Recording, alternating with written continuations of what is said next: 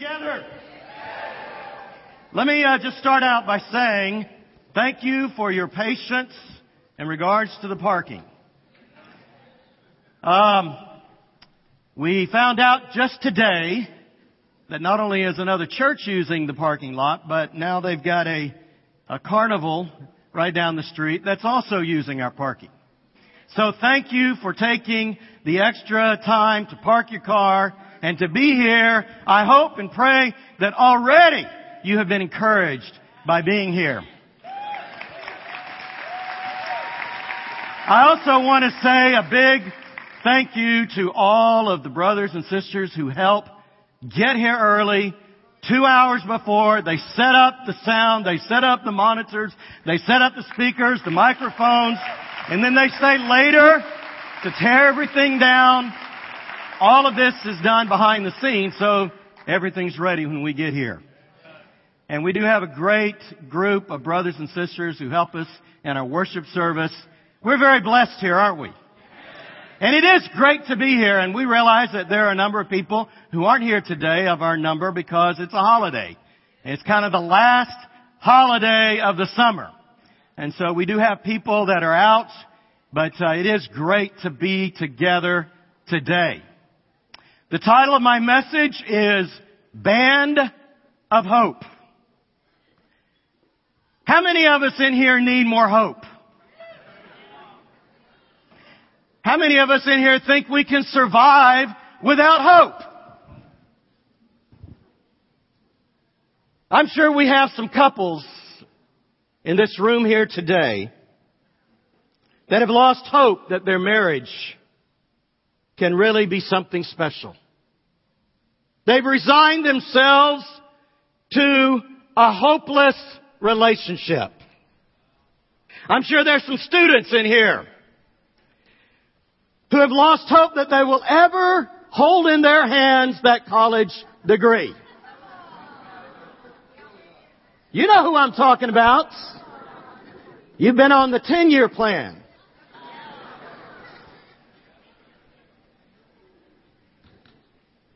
I'm sure that there are some of you that have lost hope that your family will ever be united again. There are parents who are struggling to have hope that their children who have wandered away from the Lord will ever come back. Or will ever become Christians. Satan is a specialist at attacking our hope. I cannot ever recall preaching a sermon on hope in my 41 years as a minister. I'm sure I've preached around hope, but I cannot ever recall preaching a sermon on hope. But God has really put this on my heart this morning. I've been thinking about hope. I've been praying for hope. I've been battling for hope. I've been studying God's Word about hope. And I've become so convinced of the essentiality of hope in our world and in our church. Without hope, we give up on this life. And we plunge into deeper depression. So far, sometimes we even go so far as to commit suicide. Without hope, our heart hardens. Without hope, our vision is diminished and eventually fades. And have you ever noticed this? That the older we get, the harder it is to have hope. In Psalm 71, verse 9, we read this passage.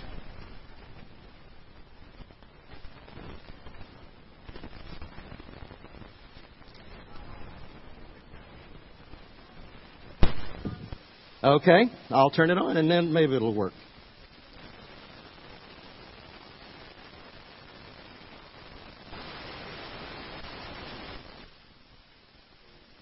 Technology is fantastic when it works. There you go. It says, and listen to these words in Psalm 71, verse 9 through 9 and 10. Do not cast me away when I am old. Do not forsake me when my strength is gone. And then look at verse 14. As for me, I will always have what? Hope. I will praise you more and more. My mouth will tell of your righteous deeds, of your saving acts all day long. Though I know not how to relate them all, I will come and I will proclaim your mighty acts, sovereign Lord. I will proclaim your righteous deeds, yours alone, since my youth. God, you have taught me, and to this day I declare your marvelous deeds, even when I am old and gray. Do not forsake me, my God, till I declare your power to the next generation, your mighty acts to all who are to come. This is very interesting here in this psalm. In this particular passage, this psalmist obviously is older. And he says, God, don't forsake me. I want to focus on the mighty things that you have done. I want to keep that dream alive. I want to keep that hope alive in me until I declare your power to the next generation. Mom and Dad, I know that you have a dream of your sons and daughters becoming children of God. I think it's important for all of us to see that God has really called all of us to be ambassadors of hope. And the only way that we're going to impact our children for God is that we maintain that hopefulness in our hearts. You know, there's an amazing power of hope. In Romans chapter 5, verses 3 and 5, I'm going to have to...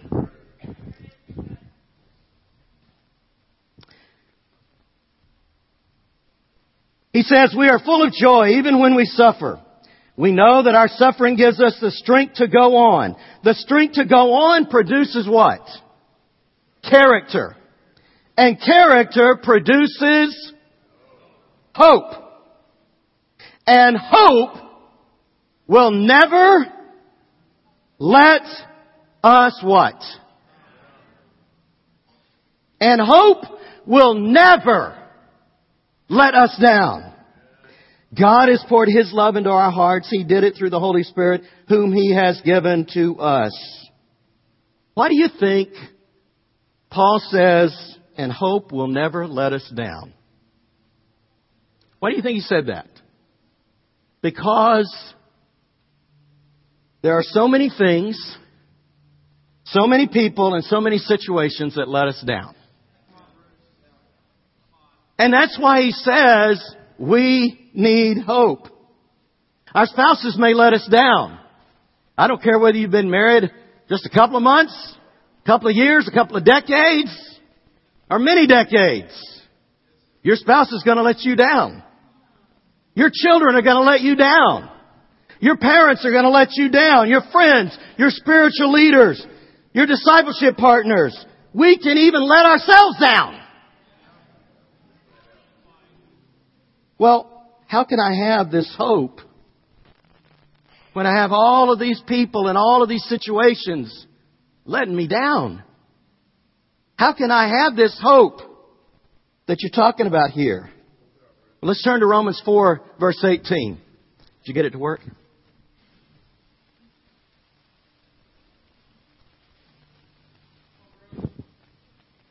He says, against all hope, Abraham in hope believed and so became the father of many nations. Just as it had been said to him, so shall your offspring be. Now notice what he says. Against all hope, Abraham what? In hope believed and so became the father of many nations. If you go to the next slide, in Romans chapter 4, verse 18, in the reader's version of the New International, here's how it says. Here's how it's worded. When there was no reason for hope, Abraham believed because he had hope. I want you to think about that for a moment.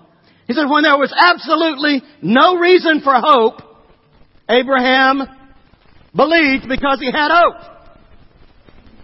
You remember the story of Abraham and Sarah and how God promised them that they were going to have many descendants.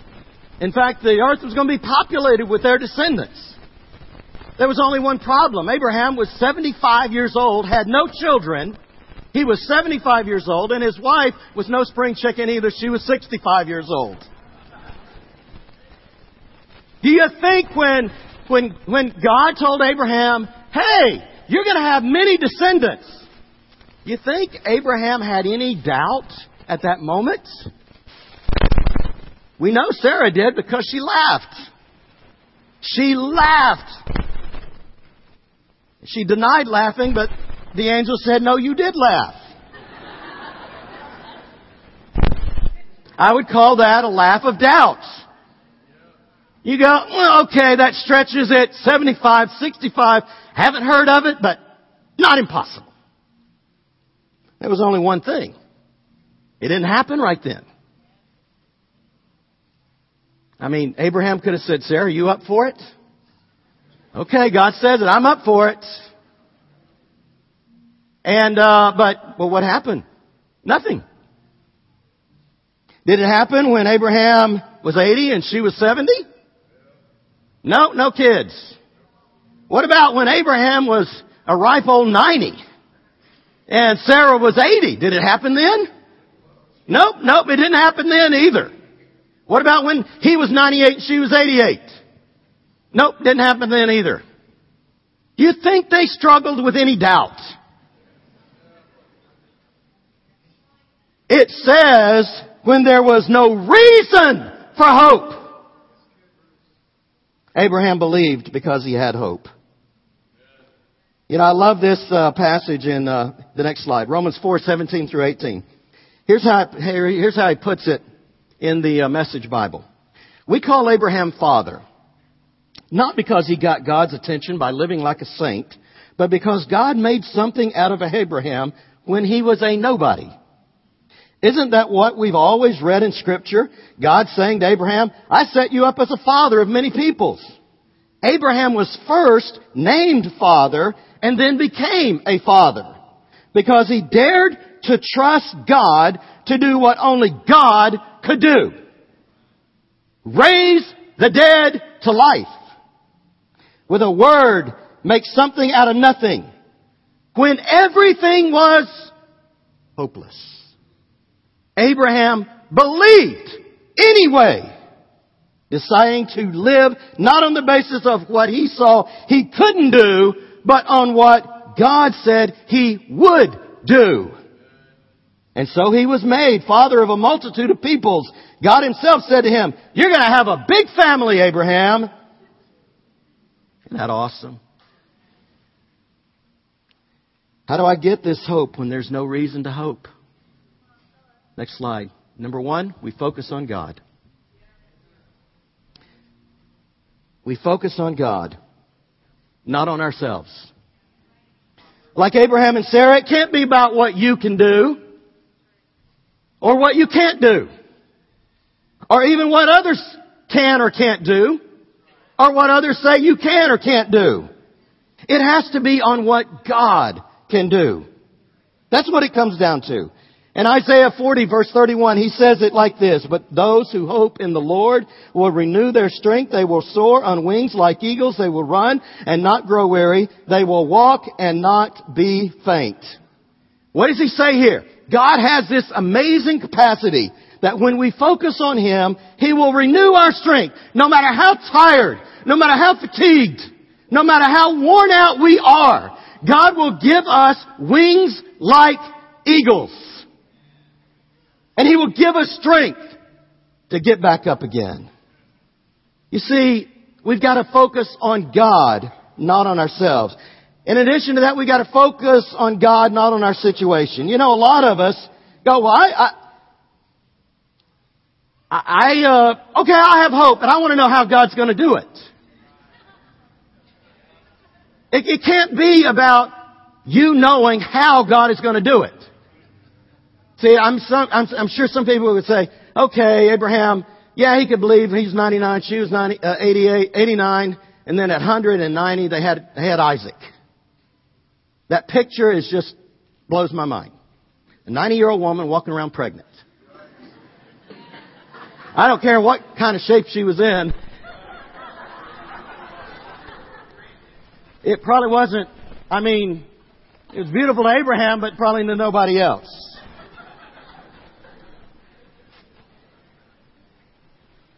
It can't be about you knowing how God is going to work. Your hope can't be resting on your insight, your situation, and you figuring it all out. I'm so proud of the singles in the coastal LA region. And I want to just say this, how they handled Mark and Michelle's leave of absence. They were mature. They focused on God, not on their situation. They focused on God, and many stepped up, and they had a spirit of hope that God is going to work. And He did work. And I commend you for that. You know, the Westside Church family is in need of an evangelist and a women's ministry leader right now. These are times of uncertainty. We've been in the middle of the search. We've had other emotional ups and downs. And it would be so easy to be and feel hopeless. And what does Satan desire? He wants us to be hopeless. Anyone tempted to be hopeless? I have been. I mean, the hopeless demons have been bombarding me. And what are they trying to get me to do? Focus on the situation, not on God. We have this, Robin and I have this little toy Yorkshire Terrier. And about a week ago, she started scratching and itching. And Robin says, I think she's got fleas. And so we said, okay, we're going to go down to Petco and we're going to buy a flea collar. So we put this flea collar on her. She's not too happy about it. But the reality is what is the collar there to do? Is it to keep the fleas from jumping on her? No. The fleas are going to jump on her. Only the flea collar, all it will do is keep them from camping out on her. You know, there have been some hopeless demons that have been jumping on me. I mean, I've been attacked by more hopeless demons this year than maybe any year in my life. I mean, Satan's been launching them like cruise missiles. And you know what? I cannot keep the hopeless demons from jumping on me. But I can keep them from camping out on me. How? By focusing on God. In Psalm 42, he says it like this. Why are you down in the dumps, dear soul? Why are you crying the blues? Fix my eyes on God. Soon I'll be praising again. He puts a smile on my face. He's my God. When my soul is in the dumps, I rehearse everything I know of you. You know, sometimes when we're in tough situations, we go, how in the world can you be happy with all this trauma, all this trouble? Well, see, if your hope is tied to the situation, you can't be. But you've got to focus.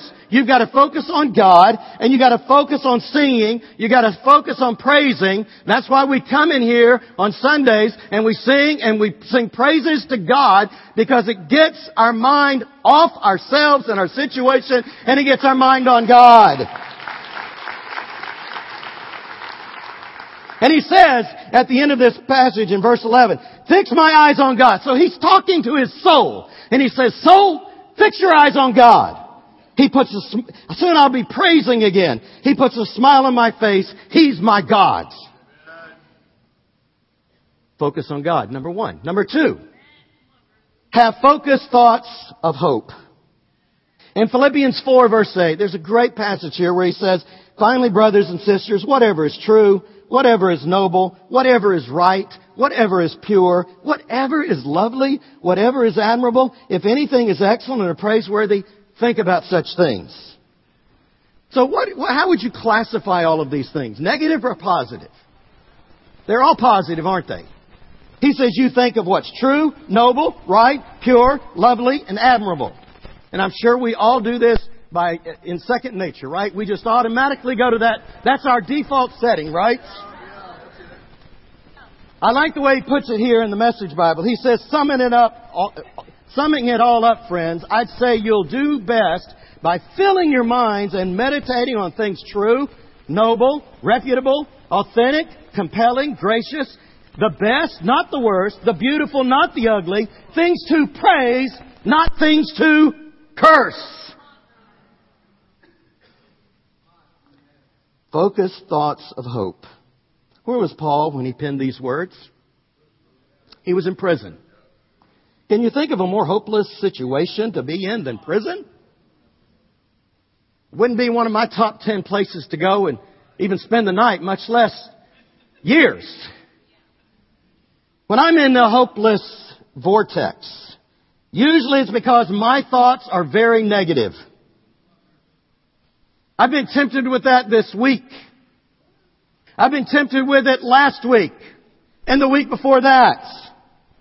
And when I get into this hopeless vortex, all I can think about are the failures, the disappointments of myself and other people. How easy is it to get on that negative train? I mean, you don't even have to deliberately step up into the train. You just are automatically on it. Somehow you wake up and I'm on this train. I don't know how I even got on this train, but I'm on this train.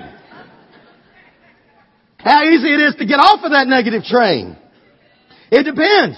Are you going to focus your thoughts on hope? Are you going to have focused thoughts of hope? If I don't change my focus and look for the positive, there's no room for hope. Does that make sense? There was a man that approached, he saw this Little League game, baseball game, being played one afternoon, and he asked a boy in the dugout what the score was, and the boy said, 18-0. We're behind. And the man said, boy, I bet you're discouraged. He said, why should I be discouraged? We haven't even got up to bat yet. You see, what did that young boy have that many times we don't have? He had focused thoughts of hope. He just said, man, those guys are in trouble when we get up to bat.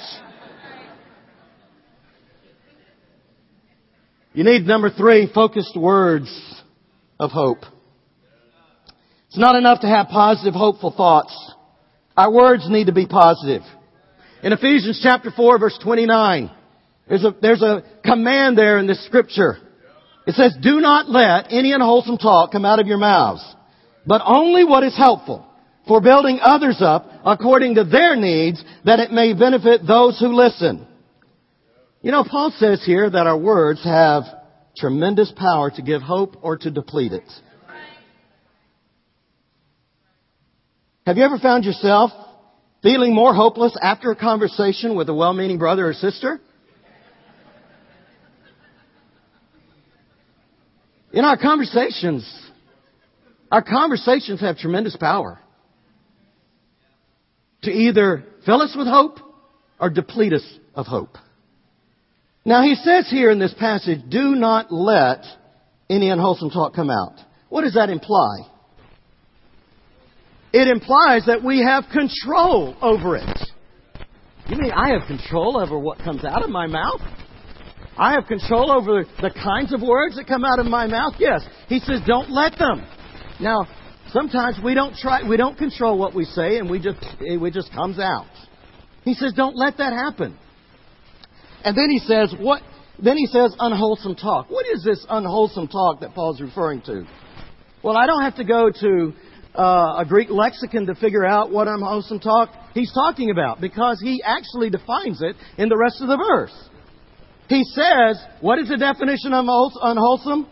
He says it. He says, only what is helpful for building others where? Up. Wholesome talk?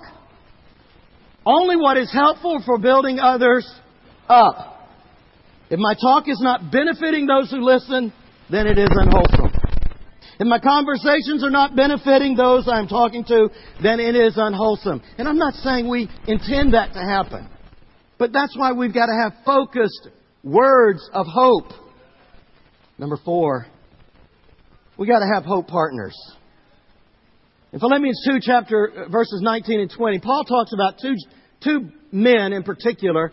While he was in prison, he talked about the reason, because we read Philippians and we go, man, what is this guy on a drug or something? I mean, he's talking about being joyful always. He's talking about thinking positive thoughts, positive words.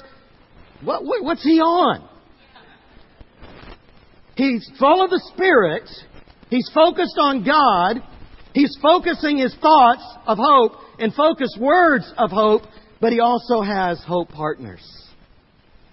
He has brothers around him that build up his hope. Paul had Timothy and Epaphroditus. How did Paul manage to stay so upbeat and hopeful? Because he focused on God, not himself. He focused on God, not his situation.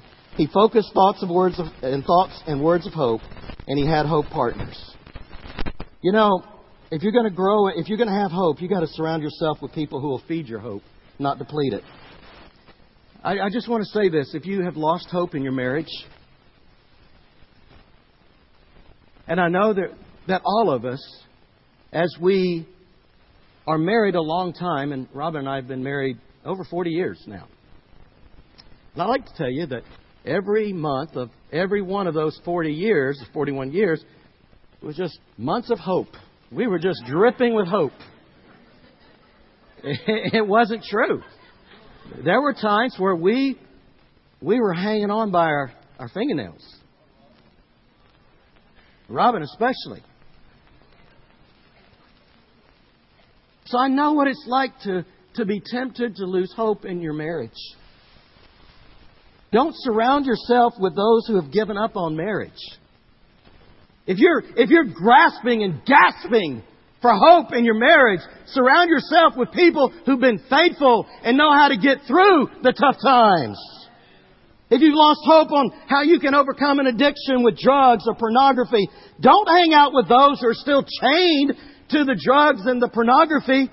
Be with those people who have overcome.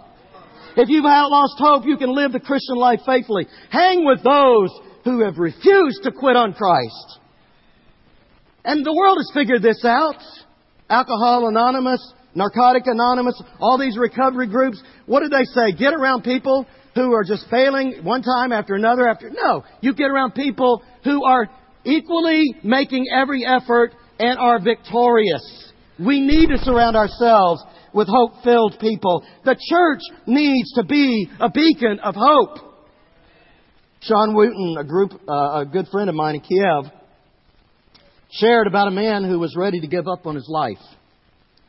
He decided to spend the last 2 weeks of his life taking drugs, and then on his birthday, go down to the town square in Kiev, pour gasoline on his body, and light himself to kill himself. He first got into the cab and asked the cab driver to take him to get drugs. Apparently you can do that in Kiev. Cab drivers will just take you to get drugs. But fortunately, this particular cab driver pulled over and said, "We need to pray." Then after the cab driver prayed, he said, "It's your turn." And so the man prayed. And then after their prayers, the man said, "Take me home." He went outside later from his apartment after he got home. And he was immediately met by 3 brothers. They started to study the Bible with him. And 2 weeks later, instead of setting himself on fire, he was baptized into Christ and became your brother in Christ. You see, he surrounded himself with men of hope. Hope partners. We as brothers and sisters need to be beacons of hope to one another. There are times when I desperately need hope. Is that true of you too? You know, beginning of this past week, my dear brother, Tim Priestley, gave me a call on Tuesday afternoon. He says, "How you doing?" I go, "Honestly, I'm pretty discouraged." He said, "Do you want to hang out?" I go, "Sure." And so I went over there. We went on a prayer walk and spent some time in prayer. And then we went to a movie, World War Z. I know it's not the most spiritual movie in the world. But it definitely took our mind off of discouraging things. I just want to say this. I appreciate Tim calling me. That meant a lot to me. That was like a drink of cool water. Don't ever underestimate the power of having partners of hope. And finally, we need enduring hope. In 1 Thessalonians chapter 1 verse 3, he says, "Remember before our God and Father your work produced by faith, your labor prompted by love, and your endurance inspired by hope in our Lord Jesus Christ." You know what our greatest challenge is, brothers and sisters? And those of you who are visiting with us, you know what our greatest challenge is? It's not to have hope, but it's to endure in hope. That's the greatest challenge that we have. All of us can have hope for a period of time. But we are called by God to be enduring in hope, to be patient in hope. How many of us recall the movie The Rookie? Came out about 11 years ago with Dennis Quaid. You remember that? And there's a great scene in the movie. And it's about this coach. His name is Jim Morris. It's a true story. Who actually got drafted to be a pitcher. But soon after coming with the major leagues, he messed up his arm. He had multiple surgeries. He got discouraged. And he ended up coaching a high school baseball team. And the high school baseball team, he was trying to inspire them and everything. And he would still pitch every now and then. And of course the guys, they were saying, "Coach, you need to try out. You need to try out." You know, he just kept ignoring them, thinking this is ridiculous. It's not going to happen. And so he made a deal with them to inspire them to win the district championship. He said, "Okay, if you will win the district championship, then I will try out with the major leagues again."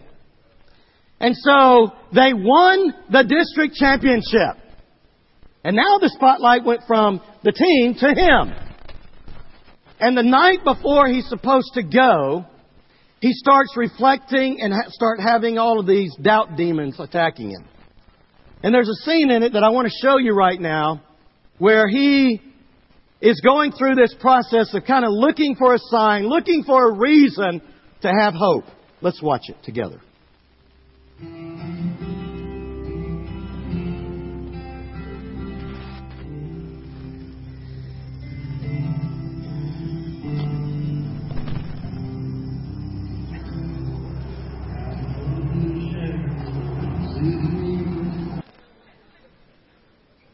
He was looking for a sign. And so he said, "Okay, I've got this radar thing set up. I don't think I got the speed to pitch. So I'm going to give it a try though." And if he had just had enduring hope after he made that pitch, you see, when he first made that pitch, it looked like 76 miles an hour. Not exactly major league pitching material. But he's like a lot of us. We quickly get discouraged. We quickly drop our heads and we quickly say, "There's no use. I give up." And so he walks by the radar thing, and of course, you know, if he had just waited 15 more seconds, he'd have seen it wasn't 76, it was 96 miles an hour. Now there is the story doesn't end there. The next day he does end up going anyway. Through encouragement of others, he ends up going. He tries out for the major league, and the 12 pitches that he pitches at the major league tryouts averages 98 miles an hour. He goes and gets accepted on the Major League Baseball, and he goes to play for the major leagues until his arm gives out again. You know, brothers and sisters, I think that's a lot like us. We can be tempted, like Coach Morris, to quickly survey and say it's hopeless. To quickly survey and just give up hope. Hope gives new life to marriages. Hope gives new life to families. Hope gives new life to churches. Hope gives new life to health. You know, 50 years ago, this past week, Martin Luther King stood on the steps of the Lincoln Memorial to give one of the greatest speeches that has ever been spoken by a man. I have a dream. He spoke it in front of 250,000 people. And when he spoke that message, I Have a Dream, it was in 1963. It was a message of hope. And in that message, there's a line in that message where he says this: with this faith, we will be able to hew out of the mountain of despair a stone of hope. Just as those 250,000 souls left that speech with greater hope, our God is wanting all of us to go out of here filled with hope. Regardless of your situation, regardless of your failures, regardless of how things have been, He wants you to go out in hope. He wants you to believe what He says here, what Paul says here in this passage, in the final passage here in Romans chapter 15 verse 13. I'll read it to you. May the God of hope fill you all with joy and peace as you trust in Him, so that you may overflow with hope by the Holy Spirit. Don't think you won't get attacked by hopeless demons. Hopeless demons of can't change or nothing's going to change. They're right out there waiting for you right now. Hopeless demons of depression. Hopeless demons of resignation. Hopeless demons of divorce. Hopeless demons of cynicism. But I want to call on everybody here this morning to have a band of hope. Just like we had to put a flea collar on our dog to keep the fleas from camping out on her, I want to call all of us to wear a band of hope.